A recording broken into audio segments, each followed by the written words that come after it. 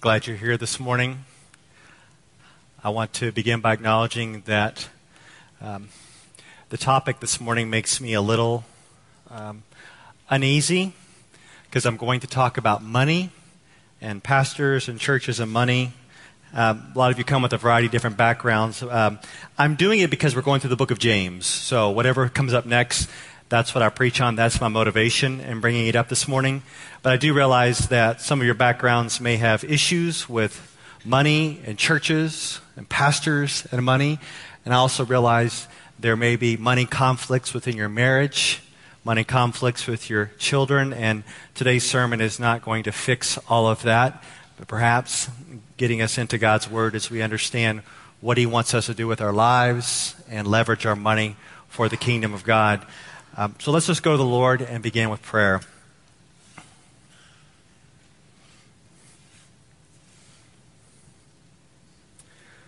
Father, as we focus on You and Your Word this morning, may we be moved to change our hearts and behavior in regards to how we steward Your money. May we not resist Your Word, but let the Word work. May we let Your Word work in our hearts so that we leverage our resources for an eternal kingdom impact and live a life with no regrets. We ask this in Jesus' name. Amen. The way you use your money often shows what you value. The way you use your money and what you spend it on often reveals your heart. When I was 16, the first job I had is I worked for Arby's. Anybody ever worked for Arby's? Okay, nobody. I looked really cool in my brown polyester pants and Arby's shirt and hat. Over the holiday break when I was 16, I worked extra hard. And I put in extra hours over the holidays because I wanted to buy some extra bass for the back of my car. Does that mean anything to anybody? A few of you. All right, we can talk later. Back in the 80s, well, anyway, that's why I can't hear very good. Back in the 80s, we put these big woofers in the back of our car. I'm not sure why we did that, but I worked really hard over the break to earn extra money to get bass, and that's all I could think about when I was working. I was scooping the fries, thinking about bass.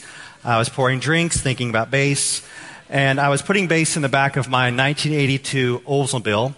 The Oldsmobile was actually 1982, but it was called a 98 Oldsmobile. Do you know what that is? Huge car. I was rolling.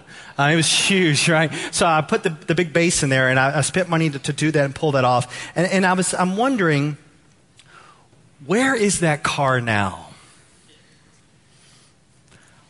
Probably in a big junkyard somewhere. And I can look back at my time and I think, that was such wastefulness of youth. I just blew all the money on that. Why did I do that? That's such a waste.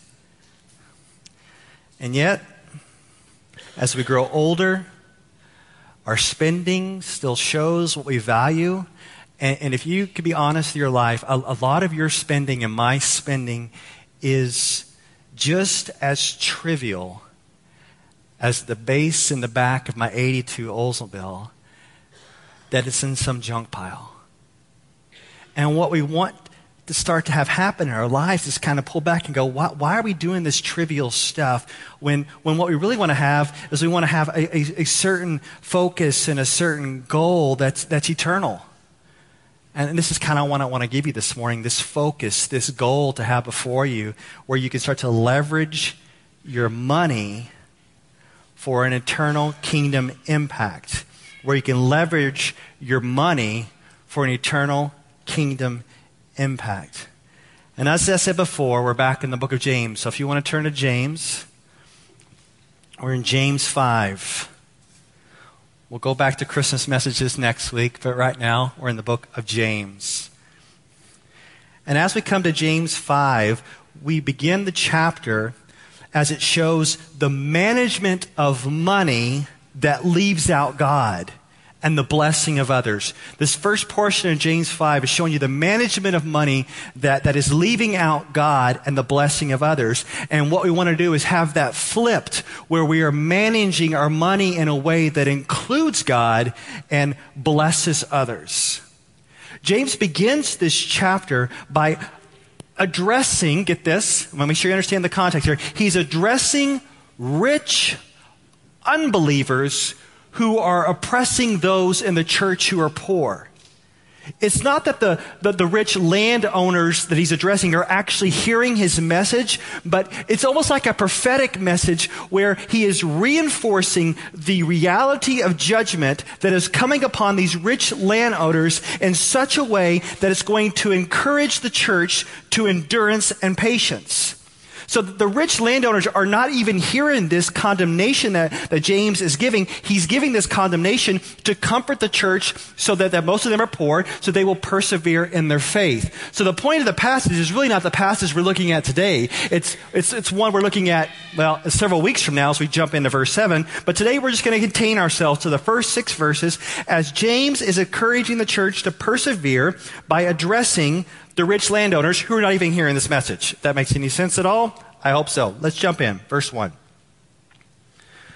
Come now, you rich, weep and howl for the miseries that are coming upon you. Your riches have rotted, and your garments are moth-eaten. Your gold and silver have corroded, and their corrosion will be evidence against you and will eat your flesh like fire. You have laid up treasure in the last days. Judgment is coming upon these rich oppressors who have stored up earthly treasure in the midst of impending judgment. Not only will they lose all of their riches, but their hoarding will be evidence against them at the judgment where they will face the fires of hell. Not only do they hoard riches, but they oppress their workers. Look at verse 4. Behold, the wages of the laborers who mowed your fields, which you kept back by fraud, are crying out against you. And the cries of the harvesters have reached the ears of the Lord of hosts. You have lived on the earth in luxury and in self-indulgence. You have fattened your hearts in a day of slaughter. You have condemned, you have murdered the righteous person. He does not resist you. These are wealthy landowners who have kept back a fair day's wage to their harvesters. The goal was to pay their employees well. Like if you are an owner of a business, you want to pay your employees with a fair wage, treat them with integrity, with respect, as they are created in the image of God.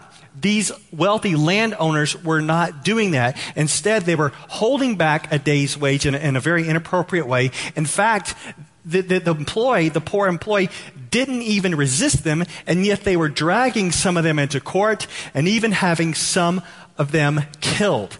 And a lot of these poor people that were being oppressed were in the church. And they were to know this, that God hears the cries of the harvesters who have been treated unjustly, while the rich live on the earth in luxury and in self-indulgence. So he wants the church to know that this great reversal is going to happen where the rich oppressors will be judged and the oppressed believers will be vindicated. And until that day comes, there must be a wealth of patience in the face of suffering. That's the gist of the text here. And the main point's going to be when we move on to verse 7 and a few weeks from now. It's a dark picture of those who have wealth but fail to use it for the glory of God and the good of others. They actually used it for their own glory and the harm of others. Once again, he is addressing unbelievers. That's the gist of the text. But keep this in mind. The believers in James are hearing this message. And yes, they are being oppressed. But some of them are not quite getting it either. Because when we come to James 2 several weeks ago when everybody was sitting on stage, remember that? We were doing that thing, this division? The reason why we saw that is because the church was showing partiality to the rich. and they were oppressing the poor. So even the church in their hearts were starting to value those who had money and were distancing themselves from those who did not have money. They weren't watching their own lives as they were kind of getting caught in the trap of the rich oppressors. They weren't keeping their hearts in check. And that's kind of where I want to go with the rest of our time today. Because it's easy to say, okay, we're not rich. We're struggling with money. We don't have as much as everybody else has. But let's just be totally honest. I don't need to give you statistics or anything like that. Most of you have more money at your disposal than most people in the world. Can we just be honest with that? Where you live, I understand some of you that might not be the case, but most of you have more money at your disposal than most of the people in this world. That's just the reality. And even in those of you who are in school, you're like, man, I'm in school. I don't have a penny to my name. I'm in school. I understand that. But chances are you go to a really good school, and it's cost a lot of money now, but you're gonna get this huge return on your investment later. And so even you are going to have to think through what you're doing with your money. And as you pull back and we examine our hearts this morning, I want us to ask one question. How can you leverage your money for an eternal kingdom impact? Those of you who are parents and you have children, you want to teach them at a young age how they can leverage the money that they have at a young age, and as they grow old, that they can have eternal kingdom impact. And you want to model that for them. Your kids see how you spend money. They know if you're storing up treasures in heaven or not. They know what's going on in your heart because they see. And the chances are your kids want you to spend more money on them than on other things, right? And so you've got to even deal with their heart as you deal with your heart. So let's just consider this question. How can you leverage your money for an eternal kingdom impact when you are probably more wealthier than most people in the world? So we're going to bop around some different verses here, and we're going to come back and touch on a little bit of this oppression in James, on how we can see even some of the things that we can do can oppress others. But let's just bop around with me, if you don't mind. I'm going to start with 1 Timothy chapter 6. I'll actually put this up for you. This is a passage that's talking and addressing the rich, which I'm trying to argue that most of you are rich compared to the rest of the world. Look what Paul tells Timothy to exhort the rich, starting in verse 17. As for the rich in this present age, charge them not to be haughty. That means don't be arrogant, don't be proud. You got money? Don't boast about it. Nor to set their hopes on the uncertainty of riches. Don't put your hope in money, but on God, who richly provides us with everything to enjoy. Feel free to underline that if you want. If you have money, you can enjoy the money. You can enjoy some of the things that you buy with money. It's not against God's word for you to actually enjoy. You see it there? Richly provides us with everything to enjoy. They are to do good, to be rich in good works, to be generous, and ready to share, thus storing up treasure for themselves as a good foundation for the future, so that they may take hold of that which is truly life. Now, the difficulty you're going to have, as many of you have money, is, okay, if you can enjoy things, God says He's not condemning you for enjoying the money, the things you can buy with money, but at the same time, He's given you money so that you can bless others, so that you can be generous and ready to share, so that when you are sharing, you're storing up treasures in heaven. So it's very difficult, at least the struggle that you have, I may have, is, okay, if I got money, I want to enjoy some things, and yet God's word is calling me to share. So how much am I supposed to enjoy on myself? What percentages am I supposed to share? And that's some difficulties, and I'm not your conscience. I'm not your God. And yet we have God's word to guide us and direct us. And a passage I want you to turn to now as we try to think through these things is the book of Matthew. Can you go ahead and turn to Matthew chapter 6? Once again, I'll be putting these passages up for you as well. But Matthew chapter 6, in the Sermon on the Mount, we have a famous passage that maybe some of you have memorized or you have taught to your kids. Matthew chapter 6. We start in verse 19. Verse 19 says, "Do not lay up for yourselves treasures on earth, where moth and rust destroy, and where thieves break in and steal. I'm going to go ahead and stop there. Your treasures on this earth are going to be lost. Can we go ahead and follow Jesus' logic here? The destiny of all earthly treasures is that they will be lost. What the thieves don't get, the moth and the rust will take away. You know this, you showed up on this earth with nothing, and no matter what you accumulate during your lifetime, you will depart with nothing. And it's better to grasp this now so that you do not waste years with mindless accumulation or waste years thinking that you're missing out. Some of you may feel like, okay, if I can just get some more money, then I can join the fun. Because right now you feel like you're missing out. And what we're going to see here is the reality is that we all leave earth with nothing. I'm going to pause. I saw this on a daily basis through my 20s. I didn't ask for this. I didn't ask to see this, but God allowed me to see something during my 20s of the gradual loss of earthly treasures, and it's staggering. And I'm not telling this story to be funny. It's a reality that you all will face in some way. I spent most of my 20s in a nursing home hanging out with my grandmother, and I noticed over the days, the months, and the years there, a gradual loss of possessions, bit by bit, on the person's way to eventually departing this earth with nothing. And it's amazing, I could see it happen. So this is what would happen. People would enter a nursing home in the assisted living. Assisted living area is a portion of the nursing home where once the person enters assisted living, they have given up driving on their cars, so they're not going to drive anymore. They have given up living in their houses, so their house is in the rearview mirror. They have given up sleeping in their own beds. But as they enter assisted living, they still have their stuff, like their clothes. They have their wedding ring. Many of the women have their wigs. And they bring a TV. And I've seen it over the years. As their health starts to deteriorate in the assisted living, they are moved to the skilled nursing area. And as they go to the skilled nursing area where they require a lot more care, the wig is gone.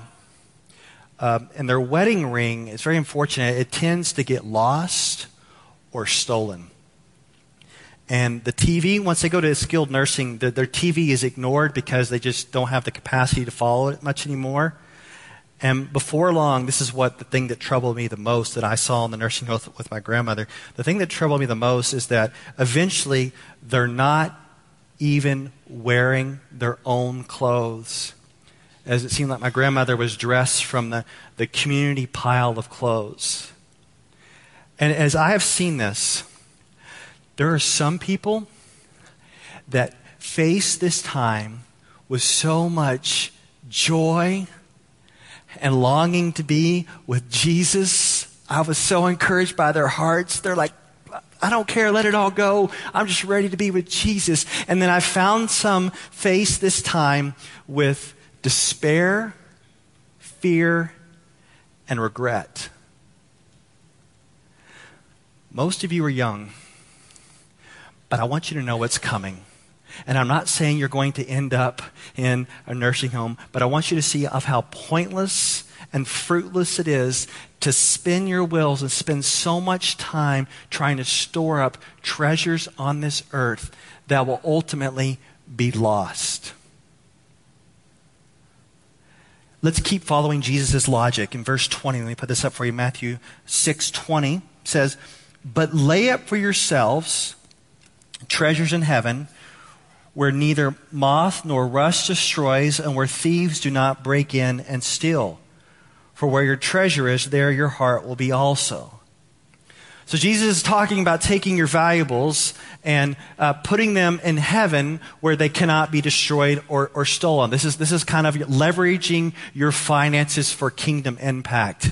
And I want to kind of be specific this morning of what does it really mean to leverage your finances and your money for kingdom impact? What does it mean to store them up in heaven? And there's a lot of categories that this could look like, and a lot of things we could talk about, but I'm going to stick with the Bible and choose 3 categories. They're going to seem plain, they're going to seem boring, they're going to seem familiar, but I think that one of the ways that you can leverage your money in these 3 categories has to do with the church, the poor, and missionaries. Those are the 3 categories: the church, the poor, and missionaries. It seems like the Bible and the New Testament in particular hits those areas over and over and over again. So the question we're asking is, how can you leverage your money for an eternal kingdom impact?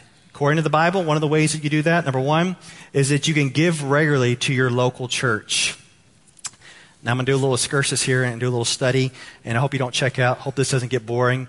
But have you ever heard of the concept of the tithe? In the Old Testament, the Israelites were to tithe, and there's one book where they're actually confronted with robbing God by withholding their tithes. In the book of Malachi, Matthew 3:8, it says, "Will man rob God? Yet you are robbing me. But you say, how have we robbed you? In your tithes and contributions."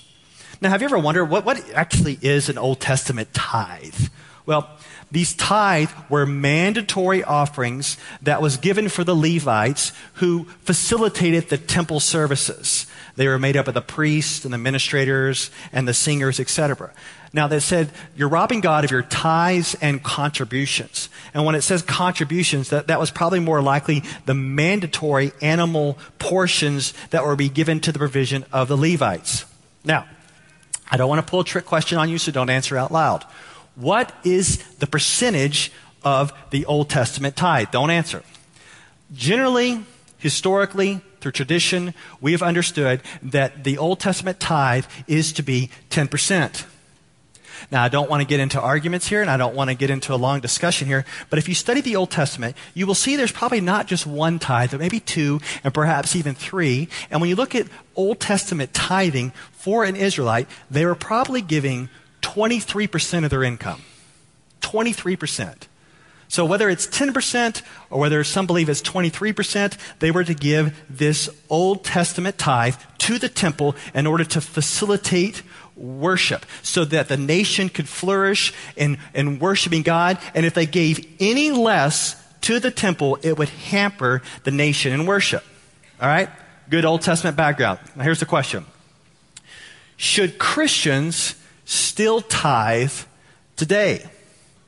Should Christians still tithe? Now here's a helpful way I've heard it explained. Now I understand this is an open-handed issue. I'm not going to come down hard and so we can disagree on this. But here's a helpful way I've heard it explained.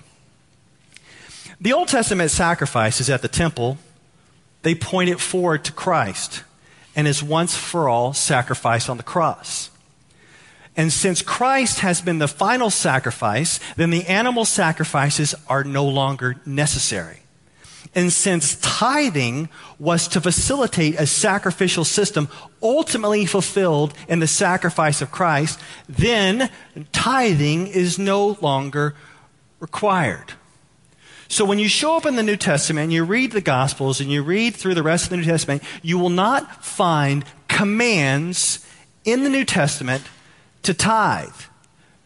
And you can say, well, why not? And you say, well, because it was fulfilled in Jesus Christ. Now, to be fair, for those who believe that tithing should still exist today, there are no commands in the New Testament that outlaw tithing, right? There are no commands in the New Testament that say, you shall no longer tithe. Now, the only thing I would say to you is if you believe that tithing still carries over until the New Testament, I want you to wrestle with the concept of 23%.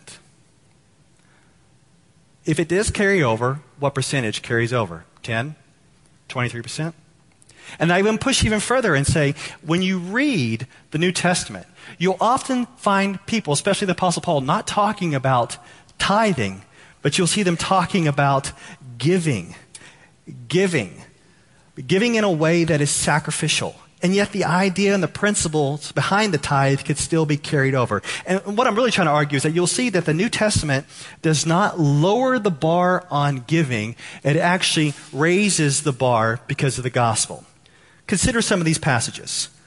1 Corinthians 16. Now concerning the collection for the saints, as I directed the churches of Galatia, so also you are to do. On the first day of every week, each of you is to put something aside and store it up as he may prosper, so that there will be no collecting when I come. Now, this is a collection for the poor.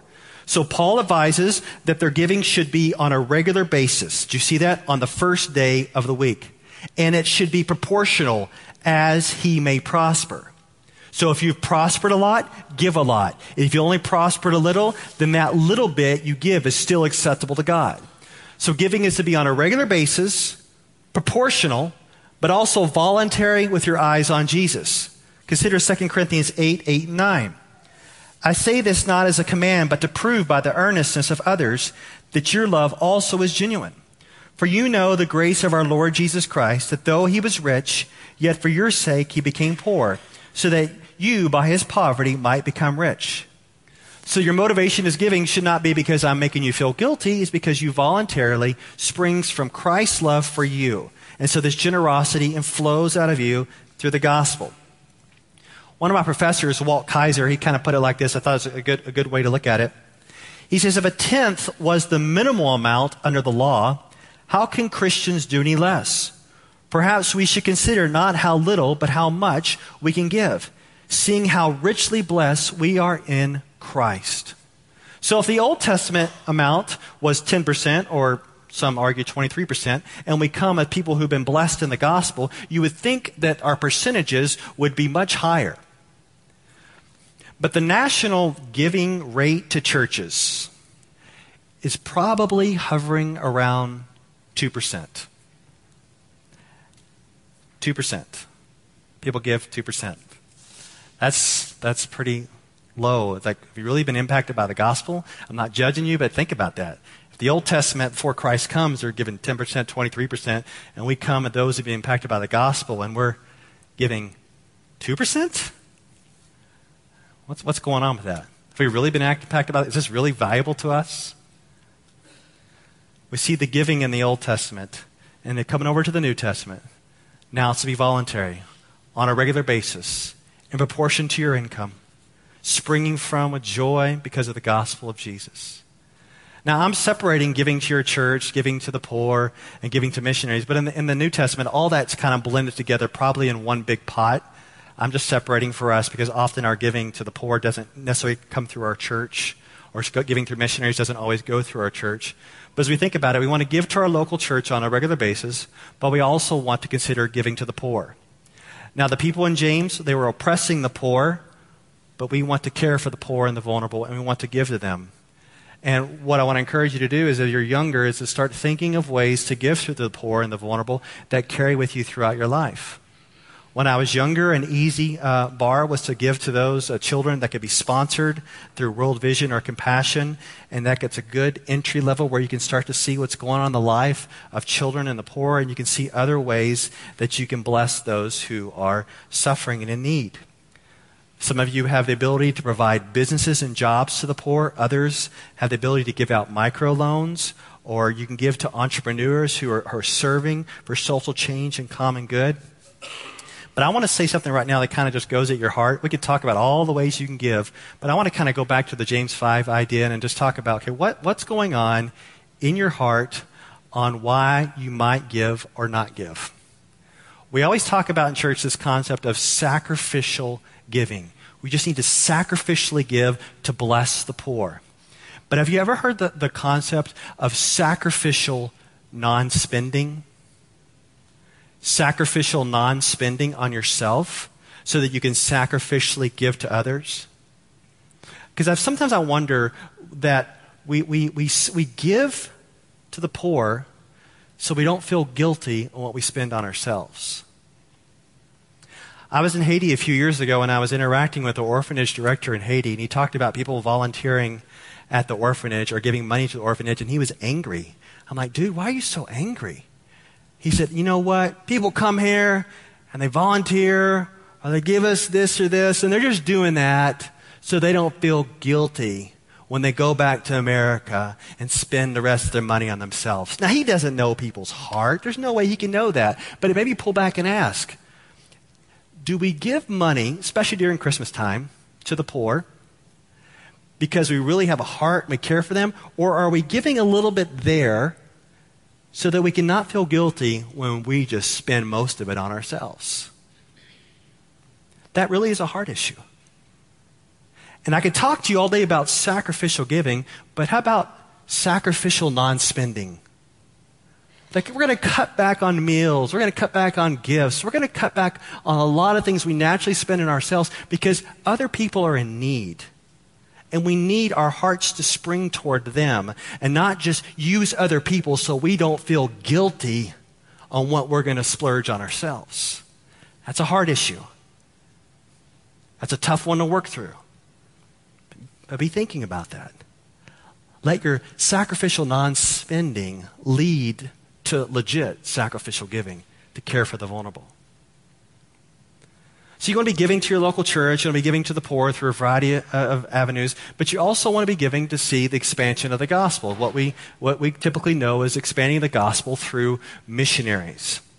Now, we've had missionaries at our church throughout the year, but I'm going to go ahead and state the problem. Here's the problem, all right?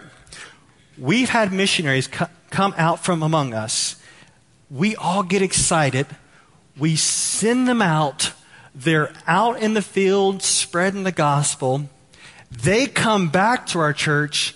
Our church turns over so much, they don't know who they are. And so they're not into it as much. So don't be surprised, for those of you who are new, if one of our missionaries calls you and wants to meet with you for coffee to see if you can support them. Don't be offended by that, because I probably gave them your number. Because I don't know how we're supposed to continue on with our missionaries as they age on the field when our church does not age, right? They're aging on the field and the new people don't know them. So we want to continue to support our missionaries as they age on the field. Our church has a 10% giving of our budget to our missionaries, but we also want the missionaries to interact with people in our church so they can be supported by them as well. Now, you may be sitting there and you may say, my heart is just really not into giving to the church. Now, I care for the poor, but I'd rather spend on myself, so I'm not really into the poor.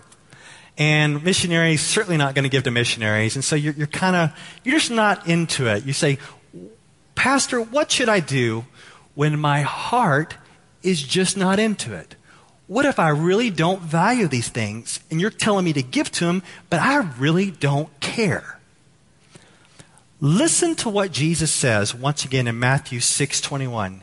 He says, "For where your treasure is, there your heart will be also." Your heart will follow your money. I know we always say, money follows the heart, which is true, but your heart will actually sometimes follow your money. So let's say you don't have a heart. You say, I don't have a heart for the church. Put your money in the church and see what your heart does. I don't have a heart for the poor. Put your money with the poor and see what your heart does. I don't have money for missionaries. Put your money in the missionaries and see what your heart does. It's like if you put your money in Apple stock. I'm going to go buy some Apple stock. You're going to check it. How's the stock doing? You're going to keep up with the latest news and the gadgets that are coming out, and you're going to hope that your Apple stock flourishes. And you're interested because that's where your money is. The same will hold where you put your money. You put your money in missionaries. You're like, what's that missionary doing? I want to pray for them. Put your money in the church. What's the church doing? I want to pray for them. Put your money in caring for the poor. What's going on? I want to care for them. If you don't find that your heart cares for these things, put your money there and see what your heart does. We don't want to come to the end of our lives regretting the way we spent our money. We want to be leveraging your money for an eternal kingdom impact now. We want to leverage our money for an eternal kingdom impact now, no matter what's going on, no matter what age we're at. We don't want to be those who are oppressing the poor by withholding holding back our funds and spending in ourselves. And then we don't also want to use the poor so that we can not feel so guilty when we spend most of it on ourselves. But we want to do this sacrificial non-spending so we can lead to sacrificial giving.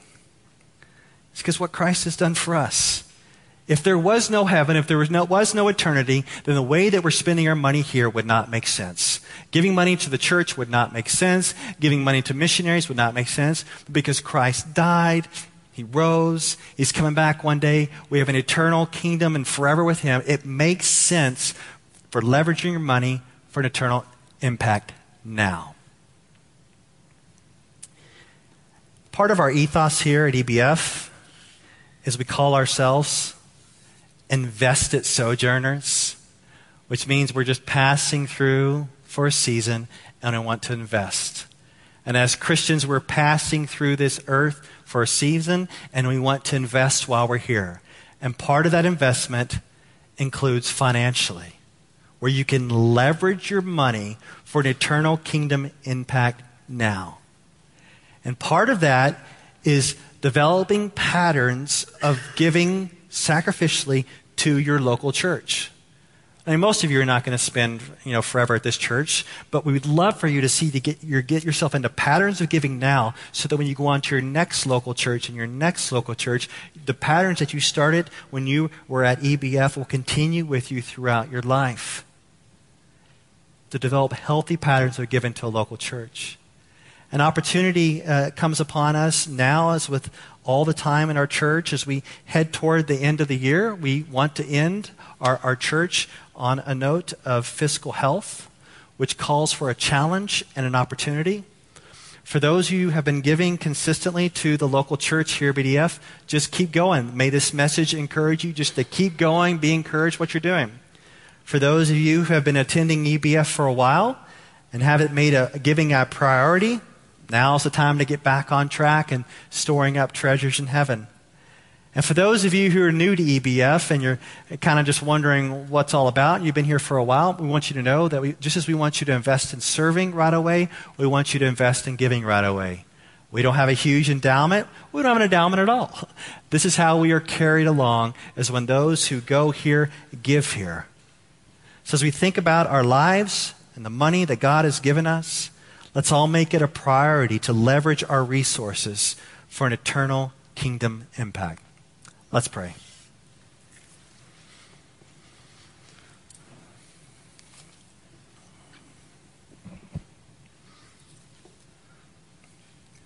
Father, we don't want to be those who are the oppressors of the poor.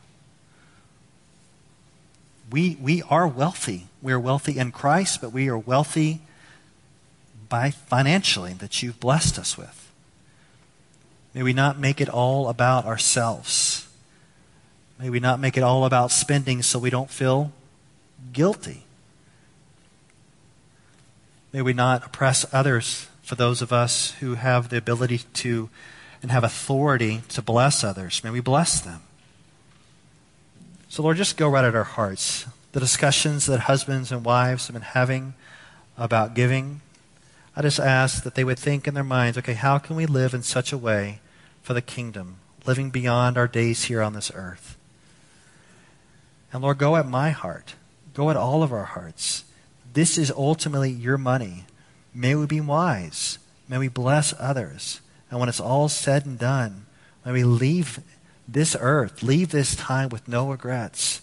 Leave it all here. Be all in for your kingdom, with your money, for your glory. In Jesus' name, amen.